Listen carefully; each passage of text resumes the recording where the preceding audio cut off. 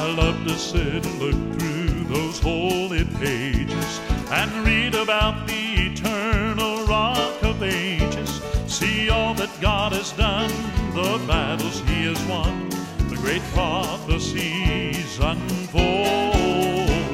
In every book from Genesis to Revelation, I see His loving grace and this great salvation. Brings courage to my soul, for I know He's in control. I believe every word is true. Yes, I believe every word that He said is true. I believe He'll do exactly what He said He would do. How I love His precious... It's time now for the Teaching Timeless Truths radio broadcast with Pastor Roger Walton. So get your Bible, a pen, and your Bible study notebook as we journey through the truths of God's Word. And now with today's Timeless Truth, here's Pastor Walton. Psalm 119, Psalm 119. As we continue through the letters of the alphabet, of the Hebrew alphabet, which is the way this psalm is broken up, there are 8 verses per letter, starting with, if it was English, A, B, C, D, E, F, G. Well, this is the letter Teth in Hebrew. And this section, I guess if I was to title it, it'd have to do with the word good for the psalmist and how good the Lord is. So we'll just say this: God is good. And when you take a look, we see that there are 3 major things, and then he ends it with the great wealth that he has. So what we see in verse number 65, we see a great testimony. We see great teaching in verse 66 and 68. But in verses 67 and 69 to 71, we see great testing. And then verse 72, we see a grand wealth. So let's take a look at the great testimony. In verse number 65, Thou hast dealt well with Thy servant, O Lord, according unto Thy word. You've dealt well with me. You're good, God. You are a blessing God. Thank you. Thou hast dealt well. I'm grateful that He deals with us, and He deals with us well. And the neat thing is, it's in the perfect tense in the Hebrew, which simply means He just doesn't deal kind of well. He doesn't deal partially well. He's not good sometime. It has the perfect tense has the idea of completion. It is total. He is always dealing well with His servants, His sons and daughters in Christ. He deals well. God is good. And we know the old saying, God is good all the time, and all the time God is good. And so we see a wonderful testimony of how good God is. You have dealt well with me, and you did it according unto Thy word. Now, could I just say, there's a lot of promises in the Word of how good God is. How often, when we read the Bible, do we write those promises down and remind us as we go through the day? For instance, when we write the promise down or memorize the verse that He will never leave us nor forsake us. How about that? That's an exceeding great and precious promise. I want to read to you what Peter said, because I love what Peter said. According as His divine power hath given unto us all things. He's so good. That pertain unto life and godliness. Everything you need to live life and everything you need to live godly, He's already, through His divine power, the divinity of the Godhead, His divine dunamis, dynamic, living, dynamite power, has given us all things. And He's given it to us through the knowledge of Him that hath called us to glory and virtue, whereby are given unto us not promises, not precious promises, not great promises, but exceeding great and precious promises. That's called where you just stack up the adjectives. Man, you just keep it going.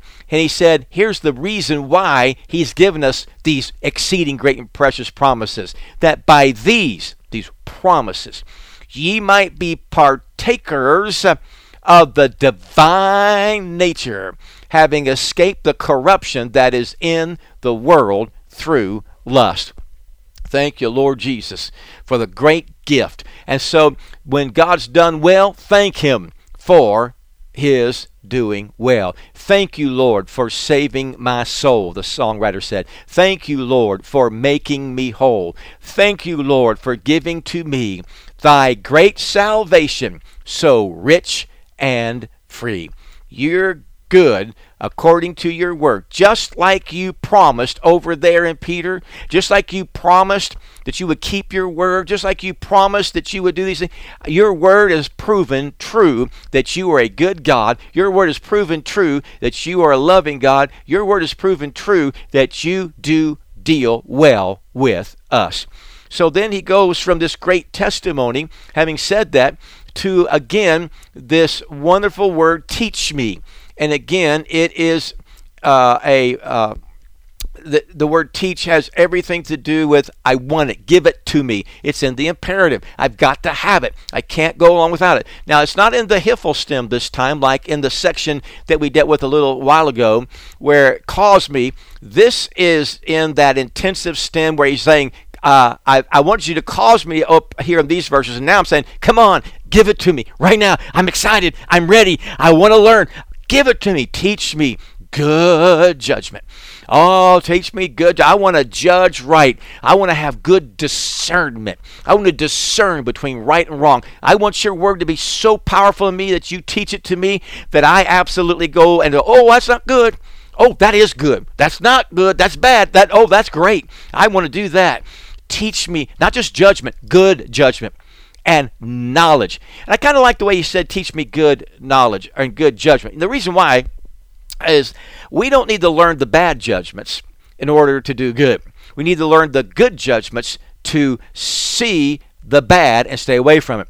It reminds me of when I took the teller's test many years ago to see if I could become a bank teller when I was trying to get a job temporarily while waiting for a position that I had to be full-time in the church. I was being paid, I was working full-time basically, but being paid part-time, and I needed to supplement that. And I passed the test. But one of the things that was very, very interesting to me was they said, when we will do is we will train you constantly, just over and over. You will count and count and count in your training. Real money, real money, real money, real money. You will never handle a counterfeit bill. We will not teach that to you. You will become so familiar with the real thing that you will spot the counterfeit a mile away. I say hallelujah. Let's become so engrossed in the Word of God, saying, teach me, Lord, I'm ready. Give me that good judgment so I can discern and judge correctly and know. And knowledge, man, give me that knowledge that is your knowledge from above, and I will be able to spot all the wickedness away. Teach me your knowledge. The word knowledge there has everything to do with a learning that promotes insight and discernment, that reveals the concept of using wisdom in what you know. Give me the knowledge that gives me the ability to discern so I can apply wisdom. And when he says this to the Lord, he says, teach me this, and I'm excited. I want to know because, listen to this, for I have believed thy commandments. I have believed thy commandments. You commanded, and I believed it. I mean, full faith and assurance. I have built my life and my entire support system and my nurturing, and I have established it on the very commandments of God. I believe. He said, here's what that is. That's in the Hiphil stem. So it goes like this. Teach me. Give me. I'm excited. Good judgment and knowledge. For I have believed. I have been caused to believe thy commandments because you have taught me and given me discernment and judgment and knowledge. And then he goes down to verse number 68 and he says, thou art good and doest good. Teach me thy statutes. Again, teach me in the intensive excitement. Yes, imperative. Teach me. I got to know it. I want to know it. I need teaching. Now let me tell you what the psalmist did in these two verses. He made a decision. He wanted to be taught. That's why he was so intense, because he had made that decision. But he also had a demand to be taught. I need it. Give it to me. I want it. Right now, Lord, help. Then we see not only the demand, but we see the demonstrative of it. Demonstrative meaning intense because of the way he said it. And then we see the desire. Thou art good and doest good. You are a good God. I love you. God is good. Teach me thy statutes. And again, the statutes are those words that are engraven. And what we do, listen to me, in our life is we engrave it in our heart. Thy word have I hid in my heart. That's coming up in Psalm 119. Thy word have I hid in my heart, that I might not sin against thee. We have an engraving in our heart. Thou art good. Thank you, Lord. You are good. You're kind. You're gentle. You are easy to be entreated. Your yoke is easy. Your burden is light. Teach me. Teach me. All through the Psalms, we see the need to be taught. But in Psalm 119, in the Word of God chapter, he makes it clear, absolute clear. I need to be taught. I want to be taught. I'm excited to be taught. Cause me to get it, because I'm dealing totally with your Word and all these synonyms for the Word of God. He had a great testimony of the Lord. He had great teaching from the Lord that he wanted more than anything in the world. But unfortunately, as is in the case in many, many, many lives, in fact, yea, all who will live godly in Christ Jesus shall suffer persecution, there was great testing. There was great testing. Look at verse number 67. Before I was afflicted, I went astray, but now have I kept thy word. Now, what I find interesting about this verse is this. He says, before I was afflicted, I actually got away from you, Lord. But when I got afflicted, I actually kept your word. Now, think about this. And I've said this, and it's proven in history. Popularity hurts the church. Popularity, if it's left unchecked, will kill the church. It will become a social gathering of people who are having fellowships but have nothing to do with the Word of God, the things of God, the grace of God, the goodness of God, the demands of God, the doctrines of God, the duties, and the things that are commandments and precepts and statutes. It won't happen. Before I was afflicted. Now, popularity ruins the church, but persecution strengthens the church. And for several reasons. First of all, people are not going to sit around and be persecuted that don't really love the Lord. The people who will go through persecution, testings and trials and tribulations and all that, the people that will do that are people who really love the Lord. Those who will face martyrdom head on and do what they do, that is because they have a sincere joy and delight in their heart that they want to serve God, and they're willing to live for him, and they're willing to lay down their life for him. Stephen lay down at the feet of those people as he died, but it says he fell asleep, and his face was, they said as they looked at him, as the face of an angel. And before he died, he said, I see Jesus standing at the Father's right hand. That didn't go over well with him at all. I mean, did not go good at all. Did not like it. But he went as a martyr. And I'm glad to tell you that many of the martyrs have had testimonies like that. You read Fox's Book of Martyrs. Man, they did that over and over again. And Paul was another one. Think about what Paul said when he was going through his missionary journeys and things. And all of a sudden, he comes into from Miletus, he sent to Ephesus and called the elders of the church. And when they were come to him, he said to them, you know from the first day that I came into Asia, after what manner I have been with you at all seasons, testimony, serving the Lord with all humility of mind and with many tears and temptations, which befell me by the lying in wait of the Jews. He was always being sought by them. And how I kept back nothing that was profitable unto you, but have showed you and have taught you publicly and from house to house, testifying both to the Jews and also to the Greeks, repentance toward God and faith toward our Lord Jesus Christ. And now, behold, I go bound in the Spirit unto Jerusalem, not knowing the things that shall befall me there. save that the Holy Ghost witnesses in every city, saying that bonds and afflictions abide me. Yeah, that's what they said. He's just always being afflicted. But look at verse 24 of Acts 20. But none of these things move me. Neither count I my life dear unto myself, so that I might finish my course with joy, and the ministry which I have received of the Lord Jesus, to testify the gospel of the grace of God. See, the affliction. Before I was afflicted, man, there's a lot of people would like to get out there and oppress you and get in your face and tell you off. And there's places across the world that they will die for their faith, even as this broadcast is being recorded. But the psalmist said, before I was afflicted, I went astray. I got off the path. I got on the wrong road. I got off the road I should have been on. I mean, I got seduced off of it. I went to the wrong side of things. I've been into error. I'm in trouble. It's my fault, Lord. Before I was afflicted, I went astray. But now that I'm afflicted, now I have kept thy word. I have put a guard. You see, what we find here is the benefit of testing. The benefit of testing. It stopped the wandering. Amen. It stopped the going astray. It stopped the being led into error. It stopped all of that. But it started the learning again, back into the Word of God.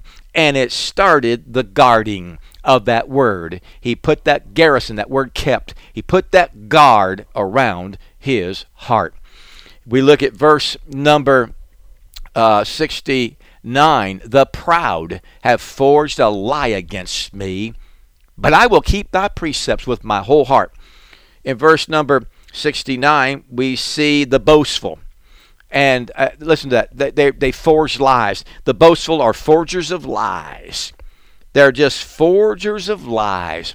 He said, but I will keep thy precepts. He said, I'm going to guard the precepts, the principles. I'm not only going to guard thy word and everything that's in it, but when that word gives me principles to live by, I'm guarding those principles. And I am going to do it with my whole heart. Wholeheartedness. My friend, isn't that what he started out with in verses 9, 10, and 11 in the beginning of this chapter? Wherewithal shall a young man cleanse his way? By taking heed thereto, according to thy word. With my whole heart have I sought thee. Oh, let me not wander from his commandments. Thy word have I hid in my heart, that I might not sin against thee. Verses 9, 10, and 11. Hallelujah. Wholeheartedness. What a concept. Wholeheartedness. Put your whole heart and life into the principles of the Word of God. Then he goes on and describes those proud forgers of lies. And he said, their heart is as fat as grease. The idea of that really is that they're calloused. They're just gunked up.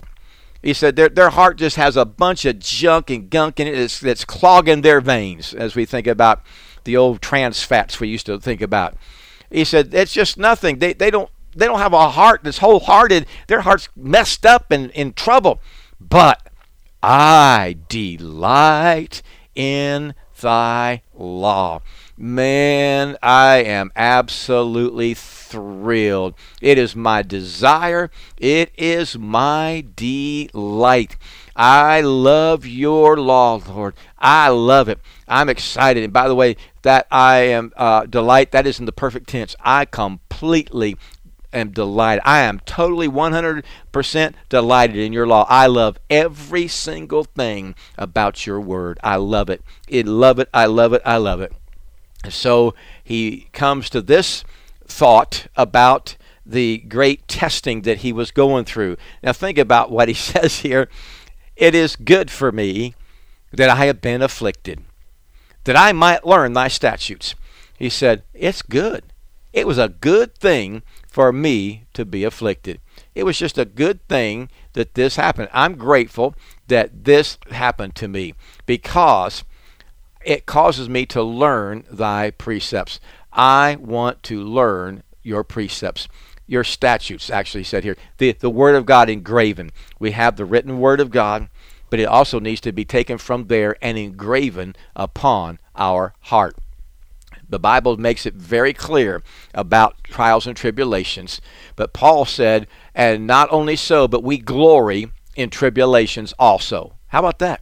He said, I glory in tribulations, knowing that tribulation worketh patience. When you go through trials and tribulations, it makes you a more patient person. And then patience brings experience because you're calmly going through it, learning from the experience.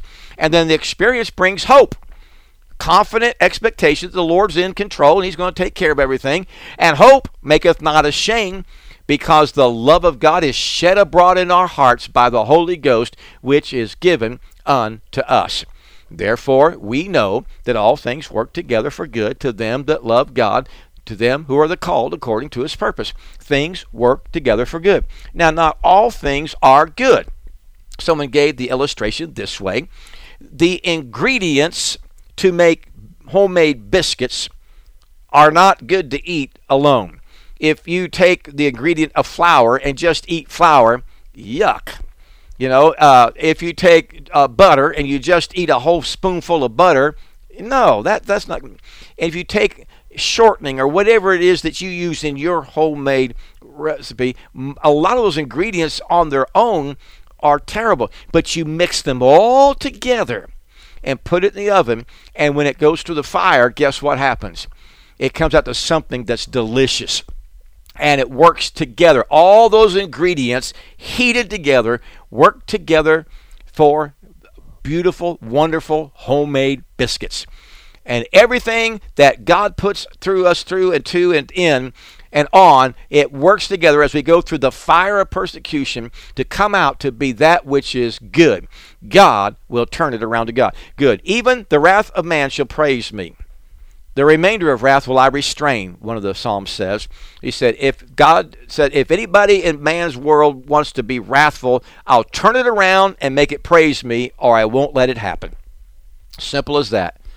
Peter said that the trial of our faith was much more precious than of gold that perisheth. Even though it was being tried with fire and it kind of hurts, He said, it's so that we might be found unto the praise and honor and glory at the appearing of Jesus Christ. And so trials and troubles and tribulations and things, it's just part of life. It is way it is. But just remind yourself, like he said, it's good that I have been afflicted. Because before I was afflicted, I went astray. But now I've kept thy word. So Lord, you are good and you do good. I'm going to put that in my mind. No matter what happens, you're good. And I'm going to endure the trials of life, and I'm going to endure the tribulations of life. When you give me trials, I'm going to let it work and make what you want out of me. When temptations come, I'm going to look for the off-ramp to get away from it, and know as people persecute me and all, that they persecuted you, and know that the world would love me if I was one of its own. But because I'm not, I'm now yours. It hated you, therefore it will hate me. So we see there is an incredible thing here that he learns. Then, after a great testimony, great teaching and great testing, he rounds it out in verse number 72 when he talks about the grand wealth. The law of thy mouth is better unto me than thousands of gold and silver. He said, when you teach me straight out of your mouth, and by the way, when I learn and I pray, of course, we have the Bible now, so he speaks. But remember, the written word reveals the word that was made flesh and dwelt among us. And it's the Holy Ghost living in us that makes the word come alive. So we are being taught out of the mouth of the Holy Ghost. It's just in our hearts. And so we say the law of thy mouth. When you speak, and I read the word, and this is what I pray every morning in my morning devotions. Lord, speak to me. Leap off the page and speak directly to me for this time, this day, and what I need for this day, and answers that I'm looking for in things that are going on, if it's your will to give them to me. The law from your mouth is better to me than thousands of gold and silver. There are a lot of people who say, oh, no. Money's everything. Man, to have that kind, thousands of gold and silver, I'd be a rich man. Oh, think of what I could do. You're going to just lose it all when the time comes that you pass away, and you're going to spend eternity someplace. What do you want to have up there when that time comes?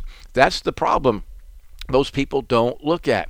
The psalmist, in seeing all of this affliction, realized how good it was and realized that this revealed truth of God's Word was more important and more valuable than thousands of gold and silver. Did you get that? More important, absolutely more important than anything that this world has to offer that's got any kind of wealth attached to it.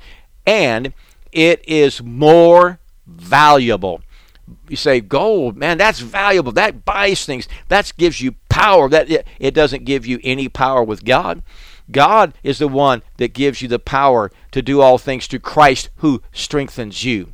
God is the one who supplies all your need according to the riches of his glory in Christ Jesus. God is the one who gives you exceedingly great and precious promises. God is the one who opened your eyes to the Spirit of God, to Calvary and Christ and what he did on the cross so that you could be saved. God is the one who has promised you life eternal and a brand new body, and only he can do it. You see, that there's no money that can buy what you and I have. Not one thing. But I do know this. The psalmist is right. The value of the Word of God is far superior and better than the most incredible amount of gold. You could own Fort Knox, and you would not have anything of value when you compared it to the Word of God. The Word of God is the most valuable book on the planet. That library of 66 books is what enabled you and me to see Jesus Christ and him crucified, buried, and risen again, to see our sins, to see him paying that sin debt. And I'm glad to report to you, and I'm glad to tell you, the Lord Jesus Christ would not have been revealed had it not been for God supernaturally writing it down and preserving it for us even to this year, 2020. Father, in the name of Jesus, we pray that you would encourage our hearts. Strengthen us with your might by your Spirit in the inner man. Enlighten our eyes. Open it to the Word of God. May you leap off the page. May we see Jesus. May we see your will. And may we be obedient and say, Lord, I don't want to stray. So you keep me intact. And it's good for me that I've been afflicted. In Jesus' name, amen and amen. This is Pastor Walton. Have a great week. Every word that he said is true. I believe he'll do exactly what he said he would do. How I love his precious word. It thrills me through and through. I believe every word is true. Oh, I believe every word that he said is true. I believe he'll do exactly what he said he would do. How I love his precious word. It thrills me through and through. I believe every word. You have been listening to the Teaching Timeless Truths radio broadcast with Pastor Roger Walton. You can send all correspondence to tttbroadcasts@gmail.com. Tune in again next week for another Timeless Truth.